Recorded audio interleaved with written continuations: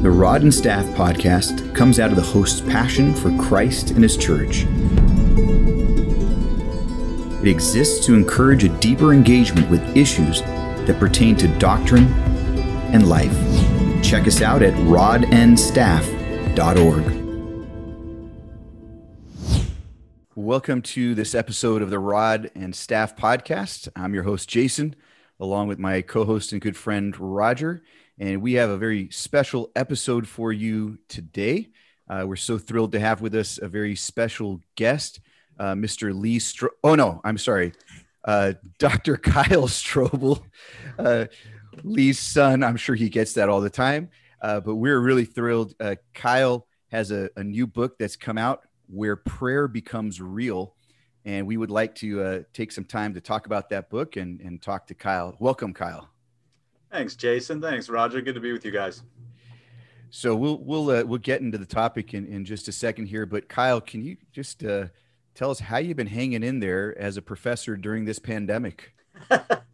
Yeah, I've become an expert at Zoom. Nice. Yeah, no, it has been hectic, but it's been interesting. It's funny to see how well students adapt, and yet how real Zoom fatigue is. Oh man. Yeah. How about your kids, let alone your students? The kids are doing pretty well. I mean, kids is, these are grad students now. I mean, I meant your own my actual sorry. Kids. Oh, Yeah. Sorry. Kids, a little general, but no, my kids are doing well. They're at the age, 10 and 7 now, turning 8 this month, actually. So, they bounce around pretty good. And we homeschool co-op. So actually, when we went to just pure homeschooling, that wasn't really difficult for us. Okay. And so I think it probably affected them a little less. They just see their friends a little less. And, and being from the Midwest, which is where I'm originally from, I can only imagine COVID when you have like a real yard and not like a Southern California yard. Something a little cramped, A little bit. Yeah. Oh man. Well, at least the weather is nice though. That's true. Yes, that's true. Let's be honest. So, well, Kyle, it is really good to have you with us.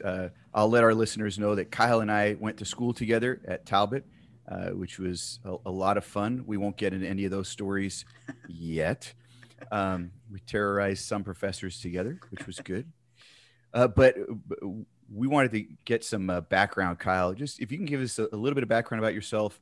Obviously, people recognize your last name, and a lot of people know your dad and some of the books that he's written. So kind of give some background. How was it growing up with a pastor author like your dad as your father? How did it feel when you saw yourself on the big screen when Case for Christ came out? Just a little bit of background. Totally. I can tell you that nothing could have been weirder, and nothing could have probably prepared me for being in a movie theater and watching myself be born.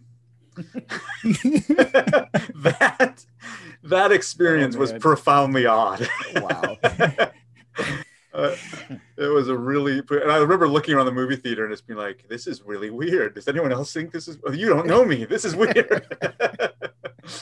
It's funny.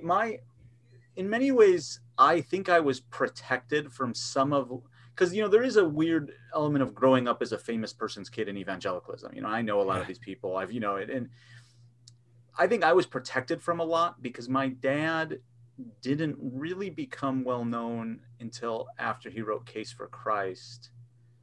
And I was in high school at that point. And so, or late junior high or something along those lines. So I didn't have that too much attachment, and he was never the head of anything. He didn't have his own organization. He was a pastor, but he wasn't the head pastor. He was a teaching pastor with several others. So in many ways that I think protected me a little bit. I know a lot of folks who kind of, when they have really well-known fathers in particular, although I imagine it's true these days with mothers as well, is that they get kind of lost in their father's wake a bit. Sure. And they kind of they struggle to find themselves in that. Like, what am I supposed to do? And what am I supposed to be? And should I just mimic him? And should I just try to, and I think one of the great gifts is my dad never had an organization that I could have just kind of latched onto and assumed I got a job fat. If they couldn't serve me in those ways. And so, but once one of the ways it really did affect me is that, when I was growing up, my dad was thinking about evangelism and apologetics questions all the time. And as he's working on Case for Christ, that I constantly heard around my home stories of people who would talk to my dad and say almost the same thing, which was, 20 years ago or 10 years ago, however long, I went to a pastor, or I grew up in the church and I went to my pastor and I asked him a question. And inevitably the pastor's response was something like, don't ask questions. Wow. And it was eventually reading my dad's book that like, finally someone's wrestling with the questions I had. And so when I went to undergrad, I did a biblical studies degree, but in the back of my mind the whole time was thinking through, like, I don't want to be afraid of people's questions. Yeah. And I had learned a lot in undergrad, but I knew there was particularly a lot of theology and philosophy like questions. I'm like, I don't even understand the questions, let alone the answer to them, Yeah. And so a lot of what ended up driving me into grad school was wanting to do whatever when I came to grad school, I was thinking maybe potentially being a professor, although even that was still felt pretty far off to me. I was still thinking more pastoral ministry. And so Kyle, let's talk about, how did you land on spiritual formation as your field or your field of expertise, or what you teach in right now? Yeah, well, I came to realize when I was in seminary that all the questions that Job, I'm an academic enough where questions are interesting to me and I wrestle through things. So I can all day sit around and talk about theology and I love that stuff. And my PhD is in systematic theology. But what drove me were questions about, what does this mean on the ground? Like, we're called to do certain things. We now call them spiritual disciplines, although I don't like that term and we never would have called them that before. But like, they do something, but what do they do, right? If God's the one that sanctifies us, how do we make sense of these things? And so it was really in seminary that those questions really came to a head for me. And then the thing that really shifted was when I did my PhD, I did on Jonathan Edwards, and that led me into a whole world that I had never been exposed to in my background. And in many ways, I think the kind of Protestant tradition has unfortunately been totally alienated from its own spiritual tradition. And that, we act as if no one's ever asked some of these questions before. And it's like, no, we've actually thought very deeply about these sorts of things. And so my degrees in systematics, and to be honest, I expected to teach systematics. I kind of expected, I just go, teach theology courses. And one of the great gifts to me is that I've been hired to teach outside of my area of expertise. And so it's forced me to kind of push all my interests, my research, my writing, everything that direction. And so spiritual formation is what I teach in, and that it gets into all sorts of really interesting questions in the tradition with virtue formation. I'm just on the front end of a book, a constructive theological book on sanctification. Like, what is sanctification doctrinally? Nice. How do we make sense of that? And great. I actually think few doctrines have just left Scripture for us more quickly than sanctification. And so there's some interesting things there, but in terms of what I teach, a lot of, we get, and you and I were there together, you get these young men mostly who aren't all that mature, and they feel the call to ministry. What are you talking about? Like you and I in the back of the room giggling like school children. Yeah. And, one of the things we constantly are trying to press in on them is to get them to wrestle through, you need to come to seminary and understand theology. So you need to get your theology right. But there's also this kind of subconscious theology you have. And we need to unearth that, right? Because that's been driven by the flesh. And let's get into how that plays itself out. And so a lot of what we end up talking about now is prayer. And one of the things I'm really worried about for our students is that for so many people, they go to seminary and they learn kind of, here's a process I can do to preach well, and prayer has nothing to do with it. Or here's a process I can go through and read the Bible well, and prayer has nothing to do with it. And they actually go to seminary to learn how to function in ministry without depending upon God, and they also don't learn, and seminary is a perfect place actually to learn that the struggles you have in prayer are actually everyone's struggles in prayer. Like, these aren't that kind of individual, like we all have these shared experiences, and we need to talk about them. And the difficulty pastorally with prayer, I think, is most people are most unknown in their prayer life. Like, of every aspect of their life, like prayer is the most lonely and isolating for them. And they just assume that they're bad at it, Yeah. or that you know what, even worse than they're bad at, I think the worst thing that can happen is we get these assumptions that are just these expectations, which it just should look like this. And we have Right. this real clear sense of what this means.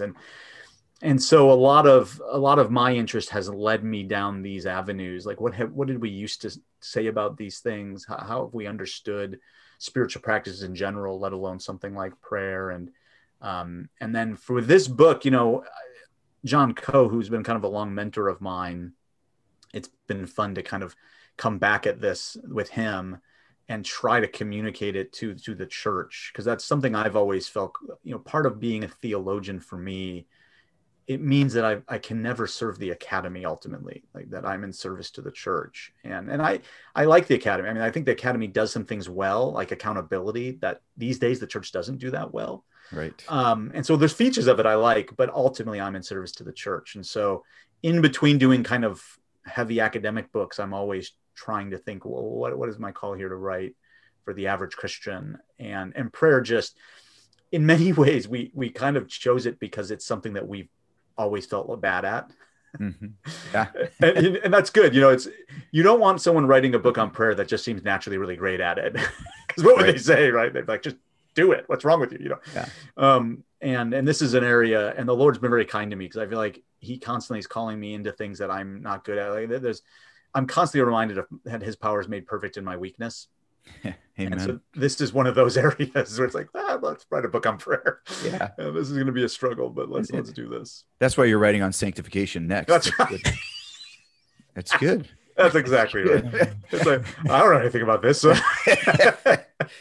Oh man. Well, I want to come back in just a minute to how you started, you and Dr. John Coe worked on the book together. But before then, can you, as you've been studying theology, you've been studying Bible, apologetics, philosophy, spiritual formation, all these years, what are some of the defining maybe thought changes, if I could describe it that way, Yeah. that you've experienced during your studies? What are some key ones? Yeah, that's a great question. There's several moments that, and I can just think down the chain. There's several moments. One of the real key ones, or that I kind of learned and didn't really understand it until I was working on my PhD, but it's that we have to prioritize what the tradition would call definitive sanctification, which is that you have been sanctified, right? Yeah. And that is, for so long, and this is another one of those things that I understood academically, like I understood kind of conceptually, Right. but no one had helped me really see that subconsciously I wasn't living that way. Like what I had internalized subconsciously is God's forgiven you. Now it's your turn to get your act together. Right. Right. Yes. And that's just death for the Christian life. And just kind of not seeing that, and the realization about the nature of sanctification. And that was a big one for me. And then its implications on both grace and particularly what we used to call means of grace. Mm-hmm. So spiritual practices, and how, I think for many of us today, there's two different things going on. On the one hand, we have the kind of self-helpy movement, and it's just kind of like, oh, so I guess spirituality is just kind of self-help, right? So here's tools to self-help. So, and a lot of spiritual stuff, unfortunately, can become that, like, oh, here's a bunch of spiritual disciplines, do these to grow, and Right. and they just become the equivalent of self-help in its most advanced form, which is, interestingly, I would say the bulk of what you see in the spiritual formation is still this kind of thing. In its advanced form, it's just Aristotle. It's just develop habits. Right. And there's just no, God is superfluous to the discussion. The Spirit's superfluous to the discussion. Salvation is superfluous. I mean, it's just not a theological conversation. It's like, okay, you're bad. Get your act together. Here's a way to habituate that, right? And you see that even now. I mean, some of the best-selling books of recent memory in terms of Christian formation have been, in my mind, just Aristotle. I mean, there's just nothing Christian about them. Yeah. And so that really kind of altered quite a lot. And my study of Edwards was profound for me. I mean, that was a real education in how we used to think in early evangelical thought, but the depth of the Reformed tradition. And John Owen has been this for me in many ways. My dissertation got me into Owen quite a lot, and I've actually gone on. I've sent two of my TAs to do PhDs in Owen now. So for whatever Nice. reason, I've got a small cottage industry of Owen studies happening. But they, the Puritans particularly, I mean, they had such a profound insight pastorally about the nature of the soul and the presence of God. And to use Calvin's image, the heart is a factory of idols, and just Yep. learning from the inside what that is like, and how, even prayer becomes the place where idols are made. And that the realization that, this used to define our tradition, like evangelicalism, like was defined as the filthy rags tradition. And somewhere along the way, we became those who sanctify practices, like, and we just, if as long as you do this, then poof, it's I just kind of think that these are magic. Yep. And so that, seeing how I understood things intellectually, but they actually hadn't come to kind of shape my engagement with God in reality. And that realization was hard. And it's one of those things that I struggle with now. It's like, it's not like I didn't hear these things. Right. And I see it with my students. I can tell, I'll confront them with this all the time. It's like, well, wait a second, you heard this in the last class. Like, why are you still thinking this way? And it's just amazing what the flesh has done, and how fractured our understanding of these things are, and how idolatrous all of our practices become so readily. Yeah. It's interesting, Kyle, you're speaking about it from the spiritual formation direction, plus the systematic theology and your studies in the Puritans. And I can see Roger just glowing and excited from the biblical counseling perspective that is his area. And he's just kind of nodding along. But Roger, you're hearing things that are resonating? Yeah, I think, using the words like definitive sanctification and that understanding, between our position in Christ and what our practice looks like. I agree with you that positional or definitive has not been emphasized. What's been emphasized is what we're doing, and it's become such an emphasis on us. We lose sight of Christ, and then we try to do things in our own strength that lead us away from Christ instead of more dependence on him. So totally. Yeah, totally. And it really is just it's just, every time we sin, it's just a reenactment of the garden, right? It's, we're just hiding and covering, or wheeling and dealing. Like, I look back at my prayer life, like, I've prayed exactly like Adam prayed in the garden. It's like, I'm going to throw this guy under the bus. I'm going to throw her under the bus. Whatever it takes, and it's like, we're car salesmen all of a sudden. And one of the ways I look at it is, well, when I talk to my students about what spiritual formation is as a discipline, I'm saying, basically it's just learning how to navigate God's presence. Like, when I think of a biblical theological kind of, it's just, God's presence is unusual, right? Like, because we are called before the whirlwind, and God's presence is undoing. And, what is the Pentateuch about, other than the fact that, wait, God's moving in? Yeah. What does that mean, right? The Sinai God, that God is moving in the camp. Okay, that's interesting. How do we navigate this, right? How do we understand this? From Leviticus on, the question becomes, what does it mean to draw near to a God who said, do not draw near lest you die? That's right. And it's only in Christ that we now have the imperative to draw near boldly, because of our great high priest. And so in many ways, that has shaped very deeply my prayer life. Yeah. Because, for us, for John and I, and this is a line John taught me, so it's an original line to John, but as a seminary student, he taught me, prayer is not a place to be good. It's a place to be honest. And that for me, that has changed quite a lot, because I just began to realize, like, wow. And not only did I see it in my own life, but I still see it in new ways in other people's lives. And when I see it in someone else, it helps me see how I've done it. So, like, with my students, I see this all the time with my theology students. They come to seminary, they think, okay, I'm going to focus all my energy. I really want to get the doctrine of the atonement down. Like, great, praise God. They give themselves to it. And then when they pray, they try to atone for their sins. And it just, and I remember was watching this happen. And I remember thinking, yeah, I've totally done that. I've totally turned against myself harshly. And there's this fantasy going on that God's kind of watching this and kind of slowly putting a lightning bolt down. Yep. And just the realization of God's presence creates, in God's presence, the heart kind of starts vibrating, the flesh starts kind of, convulsing, and we have to navigate these things. And unfortunately, in most of these places, people haven't been taught how their flesh affects them in that way. They don't understand the nature of the conscience. They still deeply believe. Again, I think one of the echoes of the fall is this deep belief that I actually need to fix myself before I can come to God. That's right.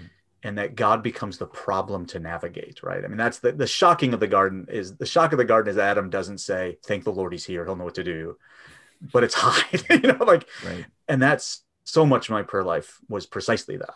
And so that has been a profound kind of alteration of my understanding of things. And again, it's one of those things that I still see to this day areas that I'm still learning that. I'm so, wow, I still don't actually, I find this with certain sin or certain sin, like anger, let's say, I find it easier to talk about my anger in prayer than like the psalmist to bring my anger into the presence of God. Interesting. And that it's, when I talk about it, it's past tense, and it's something that's like, I'm a little removed from it. Yeah. It's not like I'm not in it. And there's a real sense when I'm detached from it. It's like, it's not mine anymore. Man, you read the psalmists and they are not just undone poetically. they're undone in prayer. Yeah. And that's interesting, that at no point, as John told me once, and I had the same experience. He's like, when I went to seminary, I hated the Psalms. Yes. Because I tried to study them. And you just can't study them all that well. You're like, until you pray them. Yeah. It really is somewhat baffling. And it makes me wonder what it would have been like to grow up at Calvin's church, chanting the Psalms. I mean, like, how would that have shaped expectations in prayer when the bulk of your experience in prayer to God was lamentation? Yeah. Not kind of tent revival-y kind of, let's get excited, which is what I grew up with, right? It was like, shine, Jesus, shine. Let's kind of, scream that out until people get excited. And that, praise God that, there's moments in the Christian life that are just kind of full of rejoicing, but no one had helped me navigate what happens when I'm lamenting. Yeah. What happens when I'm angry, and so those are the kinds of questions we want to get down into some of that stuff to really try to help people navigate. What does it mean to actually give myself in prayer here? And honestly, I think you guys did a really fine job at that. That section on the Psalms and praying the Psalms was, as was really the rest of the whole book itself, just really helpful to think through. I resonated with that where you were talking about the fact that in seminary you did hate the Psalms. I felt the same way. I think I said in a sermon a number of years ago, going, I didn't even like the Psalms. I know Luther talked about the Epistle of Straw, James, but I was thinking, get rid of the Psalms. Why do we need these poetic, but what do we talk now? I can't live without them. And I'm learning that more and more. One of the questions that I was thinking about is how you and John Coe decided to write the book together. You alluded to his mentorship in some regards in your life. And then honestly, just a practical question. What did that entail, putting a book together, the two of you? Yeah. Well, it's funny because and this is some areas of the academy, it's normal to write with others, and some it's not. And theology is not normal. I mean, it's unnormal, and yet I do it a lot. So I do it actually more than almost anyone I know. So John's the fourth person I've co-written something with. Some are books, some are just articles and things like that. But I've had 3 different co-authors with books. Okay. And it all's a bit different. And, in this one, it was weird because in one sense, John's been a mentor to me, and my own kind of prayer life has totally changed because of him. And yet our stories were very similar. And, but in the other sense, I was a bit of a mentor to him when it comes to writing, because writing is not something he has ever really, like, he's kind of an older generation where he got a job before his PhD was even done. And so he went straight out of PhD into, like, I research to teach. And then turning a corner to writing gets hard after a while. And coming out of a British PhD, I'm much more trained to, you write, and that's just kind of what you do. And so the nice thing was I knew our thought aligned on this, because that's always a question when you're co-writing with someone, like, so Oliver Crisp and I wrote the text that a lot of people use in seminaries to introduce Edwards, like an introduction to Jonathan Edwards. And there's a point where we just disagree that we had to talk about. And so, he kind of, and we tried to charitably like show students like, well, let's show students what it means to disagree with one another well. And so we try to do that. But the nice thing was we didn't have that issue here. And so what I did is I basically took talks he had been given, because he's been doing this for 3 decades now. He's been talking about this. And so I basically took it and I really drove the train on it. So I kind of said, let me just take what you've done, what I've done, put it together. We have different emphases. I had, been struck by some things that as I've been teaching this stuff in churches over the last decade, that had led me down a trajectory that it hadn't led him down yet. And so I pulled it together, then I kind of shipped it off to him and he did a wholesale kind of rewrite kind of thing. And then I got it. So we kind of went it that way, which was nice. It depends on your relation. I mean, the nice thing about it is we're close enough where I don't have a problem editing his stuff like it was mine. And that gets important for the sake of readability. Sure. It's hard when there's 2 just vastly different voices. Of course. And so we worked really hard on trying to kind of edit each other and just being okay with the fact that it now sounds maybe not exactly like either of our voices individually. It's now this third voice that kind of pulls the 2 of us together. So that's kind of how we approached it. Yeah. Well, the book is titled Where Prayer Becomes Real: How Honesty with God Transforms Your Soul. And I'll say it just for the sake of our audience, by Kyle Strobel and John Coe. It's brand new. Came out when, Kyle? March 2nd. Oh, I mean, really brand new. Yeah. We got it fresh off the press. Look, we're doing this for you, Kyle. We're bringing you on really on in this process. How's the reception been so far? Yeah, I've been so encouraged. Like one of the things we heard that early on, so this is before the book even came out, I'd sent out drafts. So I'll do this when I'll send out, like, I usually have someone in my mind, like who's my target audience. And so I sent it out to the person that was my target audience. Like I even had this person in mind while I was writing it. And it was so interesting. The feedback they gave me was, I've been a Christian now for, 40 years. And in my entire Christian life, people had told me, you can tell God anything.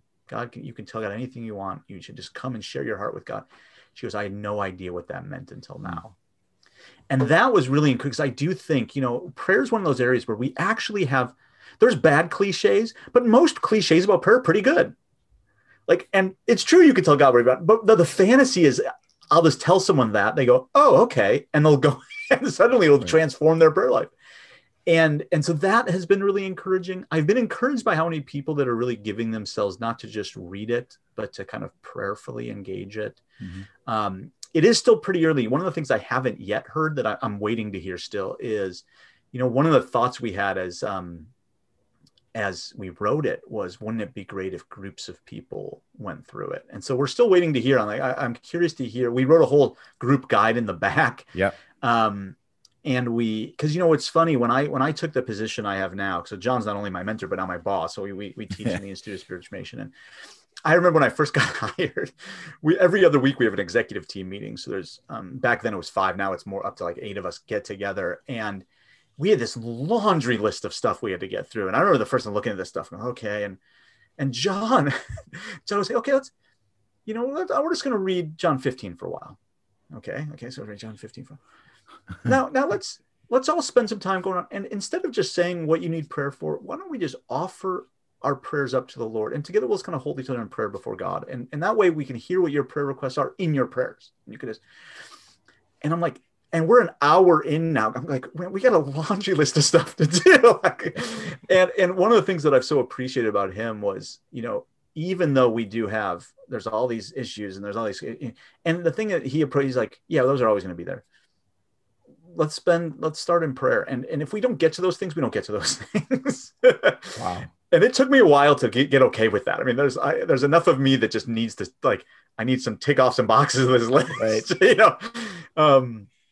And so that was a profound, and that's become one of my favorite things. And it's amazing how often we learn what each other's going through in that time and where our burdens are. How we're praying for people and one another, and how we're entering into that together. And so we're hoping that groups really do this. One of the things that I wanted to tackle a little bit with this book is what I said earlier about how lonely prayer is for so many people. And I like to normalize the fact that like people should know what your prayer life is like, and that, and not everyone obviously, but but spouses, certainly close friends, like these things should be talked about. Like, wow, I got to pray and I can't stay awake. Okay, fair enough.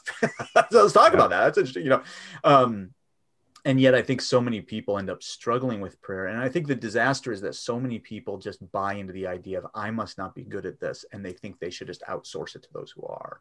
Yep. And they just give up and they turn to something else. And I think that's the real tragedy we're hoping to avoid.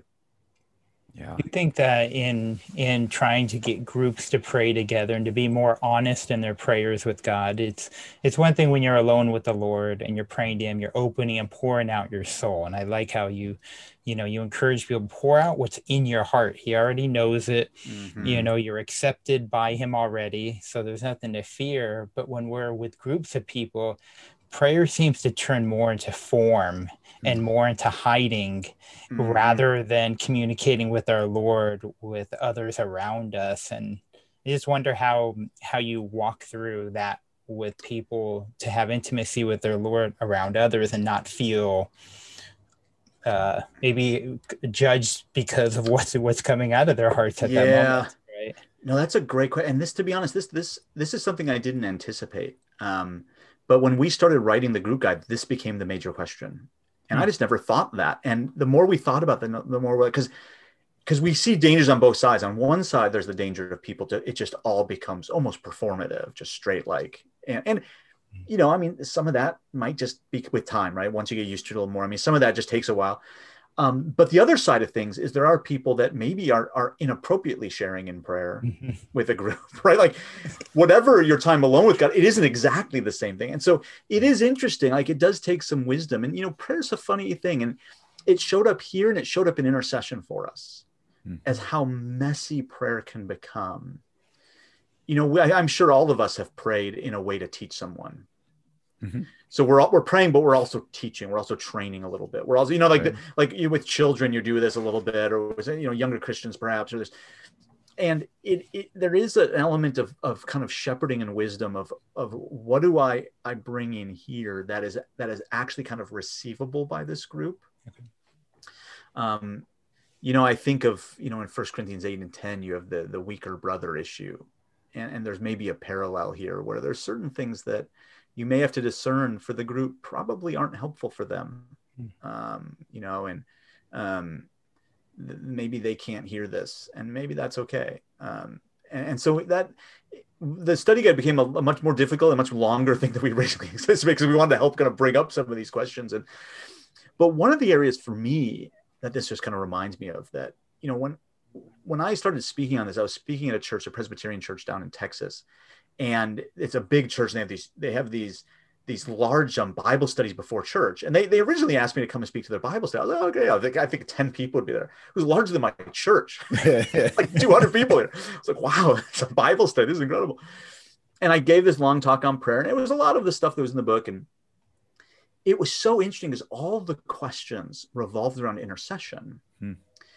And I remember telling them, I'm like, I'm going to write something for you folks. Because I'm like, I'm not sure I'm answering you well. And I need to go back and really sit with scripture for a while and wrestle through this. And so I did that. And I realized that, intercession had become something like, and I see this happen in folks, like once they see their stuff a little more and they realize what prayer can be and they can enter into it in the Psalms stuff, prayer can sometimes move away from intercession, or intercession can almost be seen as kind of just an obvious or maybe even simplistic way to pray. Mm-hmm. And the more I wrestled with it, I'm like, man, intercession's messy. And intercession is messy because of how relational it is. And it is one of those areas where I really worry that we maybe have most adopted a magical view of God, where we kind of just think, if I say the words in the right way, poof, maybe that'll happen. And I shared in the book, but the way this came up for me was scrolling through Facebook one day and seeing someone asking for prayer and the immediate response of my heart being annoyance. And I knew I was annoyed because I didn't know the person. And I knew if I skip it, I was going to feel guilty. And I don't want to feel guilty today. I just want to skip right through it. And so as I scrolled through, I was like, yeah, God, whatever that person needs, I had to just stop it. I was like, wait a second, like what has just happened there? And, it's so interesting though, the more we sat with this, and John's older, so he's had experiences now with children growing up and leaving the house, and those experiences, and now having adult children. That's different from children in the home still. And but we all have questions of in-laws and of questions of, suffering a family and, parishioners or students who are frustrated, all these things where in prayer, suddenly we are with another and we have to navigate what's actually going on there. And I remember Edwards has a great little sermon on the nature of envy. And it's one of those sermons you could just tell what he's doing. He's just sitting back in his chair going, when was the last time I really envied someone? And he's just narrating it in his sermon. He's like, here's what you're going to do. And he just starts, and I remember just hearing him preach or reading him preach it, imagining him hearing it and just realize like he's exactly right about this. And this is where things like in prayer, he's like, I can totally imagine a scenario where, your friend or someone, gets a big raise or, wins the lottery or someone buys them a house, something great happens for them. And instead of rejoicing with those who rejoice, immediately turning to, will that be good for them? Are they really mature enough to handle that kind of money? Yeah. I wonder if, and he starts kind of unpacking what's an envy. And, and so many times in prayer, I mean, this is where not my will, but yours be done will look differently in intercession than it will in kind of normal petitions, where sometimes we're praying for others and it's just now, Lord, I don't know. Like I've just told you what I think you should do. Not that you need my advice. But Lord, you know what they need. And just realizing how much of us get caught up in that. And I know as I pray for my children, like I'm not distant from that. Like that is very intimately connected with my willing and learning how to kind of bring those things before the Lord and just let them be his in a sense, and to use prayer as a place to rejoice with those who rejoice and to mourn with those who mourn. I mean, I think that there's something that Paul in particular notes about being present in the Spirit, that we're actually able to be present to another. I mean, that's a unique reality for Christians, and that, and particularly in the era of COVID, this last year, I mean, I think there's some deep spiritual resources that Scripture points to that we can actually be with one another, and distance isn't an issue. And that in my entirety of my Christian life, I just never conceived until I started really sitting with Paul on some of this stuff, going, wow, like whenever I read, I'm absent from person, but present in the Spirit, like I just read that as a nice Hallmark moment Paul had, like, oh, Paul, that's sweet, and just really sitting with Scripture there going, well, no, Paul actually means something, and that's incredible when you think about it. And and of course, with all things, you poke around a bit and you find out the tradition actually thought about this quite well, and and all sorts of things to say about it. But that, it really did expose me to how messy both intercession as well as group prayer can be, because we are forced to be watchful of how our relationships actually shape what we're actually doing in prayer. Mm-hmm. Yeah, there's the whole book really helps us to think about our own hearts in the process of prayer, which I think is what you mean by honesty there. I think that's a part of it. I want to coming to the book again and just kind of thinking of the overall format of the book. First of all, I want our listeners to know it's not a long book. I was actually shocked at the fact that it was not a long book. Kyle, I expected we worked hard on that. Yeah. We worked really hard. And someone who reads Edwards all the time, and any Puritans usually is going to want to write longer and longer. No, but you kept it really nice and concise. But more than that, I felt like what was important to this book were the pauses, and not just the pauses at the end of each chapter, which was really important, and the process that you walked us through, but the pauses in the chapters as well. Can you speak to that? Is that intentional format, and what's your take on how you put it all together? Yeah, no, that was very intentional. We worked really hard on the keeping it short. I mean, that's something that, some of this book comes out of some regrets I've had of previous projects. And so some of those pauses and some of those more practical things where we aren't just trusting that, oh, this will make sense. Like we're actually landing the plane for folks. Like, oh, there's an earlier project I did that I look back on now and I'm like, man, I wish I would have done more of that. And so that was something we really wanted to include. And we really wanted, the danger with prayer is that it becomes something interesting to think about. And we really wanted people not only to just kind of contemplate their own prayer life, but actually talk to God about their own prayer life. And that's what is so unusual. And we share stories about our kind of experience in prayer of, pressing the pause button and just talking to ourselves. Kyle, come on, wake up, or focus. And the funny thing is, it's hilarious when you think about it. Like we're acting as if God's not there anymore. Like God's not like, I'm here, right? I'm right here. And the things that we do that are just so odd in prayer, and again, how quickly we kind of make ourselves the object of prayer. Yeah. And so, we wanted to try to there's a couple of things we did very intentionally, one of which is try to create those spaces. But the other of which is, and this comes out of our teaching, is one of the things we learned about teaching this material is, the average seminary student, they have a vision of what seminary is going to be. And most of it's academic, right? They're thinking either practical, like I want to learn how to preach, or I want to learn to read the Bible, or theoretical, like I want answers. I want to know theology really well. And so they land in my class. They don't know what it is, like Intro to Spiritual Theology, like what on earth, what are we doing? And what we have found is that one of the most helpful ways to kind of grab them is to just tell them what their life has been like from the inside. And this is something I learned from the Puritans, actually. Like, this is what all the great Puritan preachers did, is they told you what it was like for you when you sinned and felt shameful and what your heart did. And so what we want to do with the first section in particular is kind of just name the reality of prayer. Like, yeah, you realize your mind's been wandering for the last 10 minutes. Okay, let's talk about that. Like what's going on, or what are your expectations in prayer? Or, it's amazing how many students I'll meet who it's very clear when they go and pray, and no one's ever talked to them about this, but when they go in prayer, they have a sense, again, whatever that means, this kind of impulse, whatever, they have this innate sense that God is rolling his eyes at them. It's like, wow, like what is prayer like then? Or, one of the passages that has become so meaningful for me over the last several years is the 1 John 3:19-20 passage, where, John's talking about when someone's before him and your heart condemns you. Yep.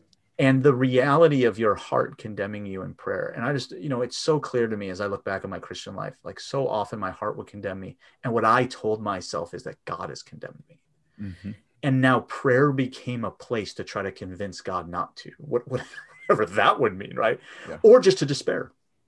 Yep. And when John says, God is greater than your heart and he knows everything, like this is now, John pushes them Godward and in their condemnation. And so, we wanted to name those things and just kind of unravel a little bit of what is this kind of mess that goes on in prayer that actually seems to make sense because you never actually looked at it. You never thought about it. You just have the sense of these things. And you use these weird senses to judge how prayer was, whatever that means, or if God is with you or not, whatever that means. But, it's like we create these weird scenarios, and we wanted to really unravel those and show that oftentimes that's just the flesh failing to navigate the presence of God in faith. Longing for sight, but not longing for what the Lord provides. And so the goal was to really help people not only think about that, but really enter into the truth of what is going on when you pray, and help them then go Godward with it rather than just meditating on it in themselves. Yeah, I think you did a good job of that in places where that you were talking about, even of examination, that it's done in light of Christ, that what you see coming out of your heart, take it to Christ, that you kept pointing people back to him, because without him, then it's just despair. And then it just is just how awful I am. I'm not accepted. But pointing back to Christ gives that freedom to be honest to where you're at and to rest in him and to truly pray. I like how you were talking about, sometimes we're talking at him, not to him. I'm like, oh yeah, I found myself doing that at times, and how subtle that is. Right. Totally. And so it was very helpful to see you just keep pushing people back to the Lord. Mm. And to piggyback on that, Roger, I think one of the things that I think you and I both really appreciated about the book was this emphasis on the union with Christ. Mm-hmm. That's where it all is. The whole thing. And that's why I kept thinking as I'm reading, I'm going, this isn't just about prayer. This is about the Christian life. This and prayer is just kind of a microcosm of the Christian life in a sense, or of one aspect of, but it's all your emphasis was on this starting point of our union with Christ, and everything else comes out of that. And I thought that was fantastic. Yeah, no, totally. The way we think about this, I mean, salvation governs spiritual formation. So whatever your view of spiritual formation is ultimately just an extension of your soteriology or just a recapitulation of it, if we can use that language. And so I think it's one of the reasons why many people end up becoming moralists, because the view of salvation they've picked up on is that God's just forgiven them, and there is no account of union, right? There's no account of adoption and union with Christ and these things. But once you recognize kind of union and communion stuff, and that is now center, well then, yeah, I mean, the Christian life just is navigating the presence of God, right? It is being called before, and that there's a Luther line we use in the book. It's my favorite Luther quote, which is, if you look at your life apart from Christ, you're done for. And of course, Luther psychologically knew that quite well. He just had that kind of in him. But I get that, because that's exactly what the flesh wants to do. And faith is this refusal to look at ourselves apart from Christ, and the trust that he actually makes the same commitment, that the Father does not look at us apart from Christ either.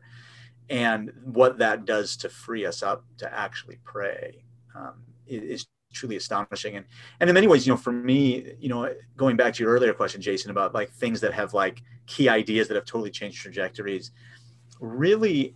And this has happened to me years ago, actually, when I was working on a book with another friend of ours, actually, Jamin, on Beloved Dust. The realization that prayer is something we enter and not something we generate, that became profound for me. Because you know what that did? That undermined how prayer in my mind had become performative. Yeah. Like, I've just got to perform here. I've got to be good. And the realization that before I utter a word, the Son and the Spirit are interceding for me. Yeah. And I actually enter into their intercession. Yeah. And with this book, that over the years that's developed in my mind as I've thought more about it and read and really wrestled with those biblical texts. But one of the things that struck me with this book in particular, with honesty, is the Spirit, we're told, is groaning with groanings too deep for words. So however the Spirit's interceding in my core, like, it's honest. It's very realistic. And just how my prayers over the years, which were all cleaned up and sounded really nice, but weren't very honest, like, how do those sound against the backdrop of the Spirit's groaning? And like, it really pressed me to consider, if we're not really navigating the depths, and for me, and I have plenty of students that just, they don't want anything to do with that. They're like, I don't want. And there's this deep belief that ultimately their hope, it resides in them rather than in Christ. I mean, that's the problem. Like, they still haven't fully rooted out this idea that no, like, you don't define yourself by looking into yourself. You look to Christ to define you. That's who you are. And it's only before the face of Christ that we have hope. And so it's seeing, the more of my sin I see is an advantage to me, because the more I can then grasp upon Christ and depend upon him, and the one who is forgiven much will love much. And so, and that's the trajectory that, again, that's something the Puritans taught me well. I mean, Owen and Edwards and these folks, they just got that in a profound way. And that we no longer have to be afraid of seeing these things. And yet it's amazing culturally. And I think part of this is self-help. I think there's other stuff going on here too, but part of the culture that we're in now, there is this innate assumption that no, we just need to move past this stuff and not look at it. And it's amazing, because I think they miss out on a real opportunity to really see what Christ has done. Like, it's one thing to affirm that Christ died for my sins. It's a totally different thing to see the depth of your sin and say, Christ died for me here. right? Like that's just a different thing, right? And it's easy to kind of abstract these things away from our life, and I think he just calls us into them. Yeah.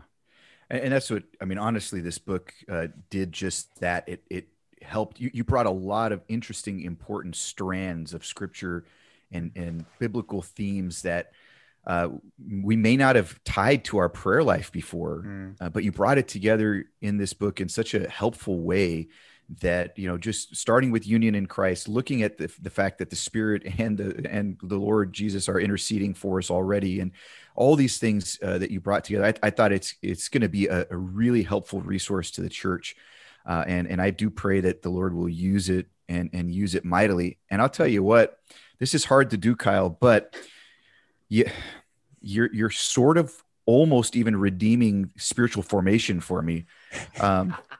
My life goal.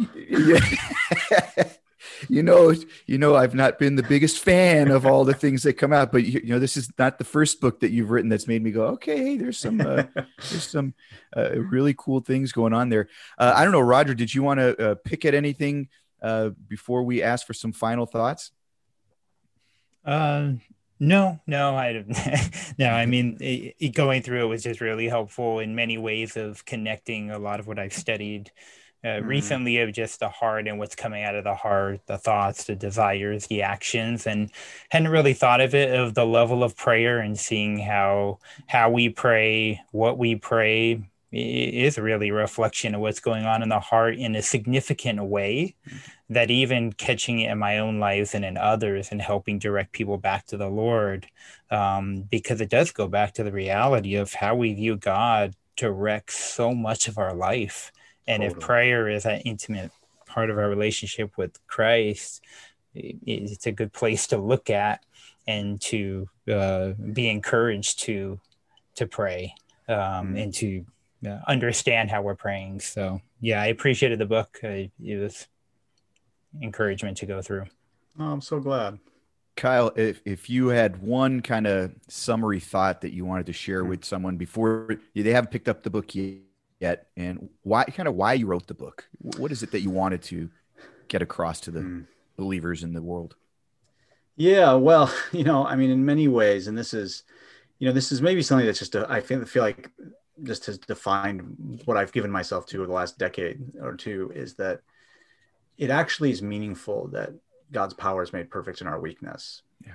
And prayer, when prayer feels weak, that's not a failure to pray well, right? And we like to talk about powerful prayer, and we talk, and prayer can be powerful, but prayer will and should be in many ways a struggle, because God isn't just the cosmic vending machine on the other side of the line. Like you are standing before another who not only has a will that's different from yours, but is in fact the whirlwind. But it's this one who has given himself to you in Christ Jesus. And so, I love how you put it earlier, Jason, about like in many ways, the book is more about the Christian life and then in one sense about prayer, and precisely because so much of the Christian life, to use that passage from Paul, is praying without ceasing, right? It's consistently of offering our life to the Lord. And so I would say if you struggle with offering your life to the Lord, if you struggle with navigating things like prayer and your mind wandering and falling asleep, or wondering, am I doing this right? Or, we're hoping to not only answer some of those practical questions, which we hope to answer, but also to cast a vision for the Christian life as a whole. Yeah. Well, I will say this. I thought the book was hopeful. It really lent itself to, I know a lot of pilgrims in this journey that are tired, are weary, struggling, going, I don't know how to pray, or it's, why isn't this working? Kind of, you address these things. And the book, I came away feeling very hopeful and excited to go back before the Lord with this honesty. I'm so glad to hear that. I'm so glad to hear that. Yeah, because that's what we wanted. I mean, it's from two people who at times in their lives lost hope in prayer, and rediscovered it in honesty. I hope we can save people from giving up. Yeah, absolutely. This is a worthwhile read, and so to our listeners, we do commend it. If you are interested, again, Where Prayer Becomes Real: How Honesty with God Transforms Your Soul by Kyle Strobel and John Coe. We hope you enjoyed this episode of the Rod and Staff podcast, and we hope that you will join us again. Feel free to subscribe, send us any feedback that you'd like. Check us out on Facebook. Until next time. If you enjoyed this episode of the Rod and Staff podcast, please subscribe and share with others. For more information or to contact the host with questions or comments, please send email correspondence to feedback@rodnstaff.org. That is feedback@rod, the letter N, staff.org.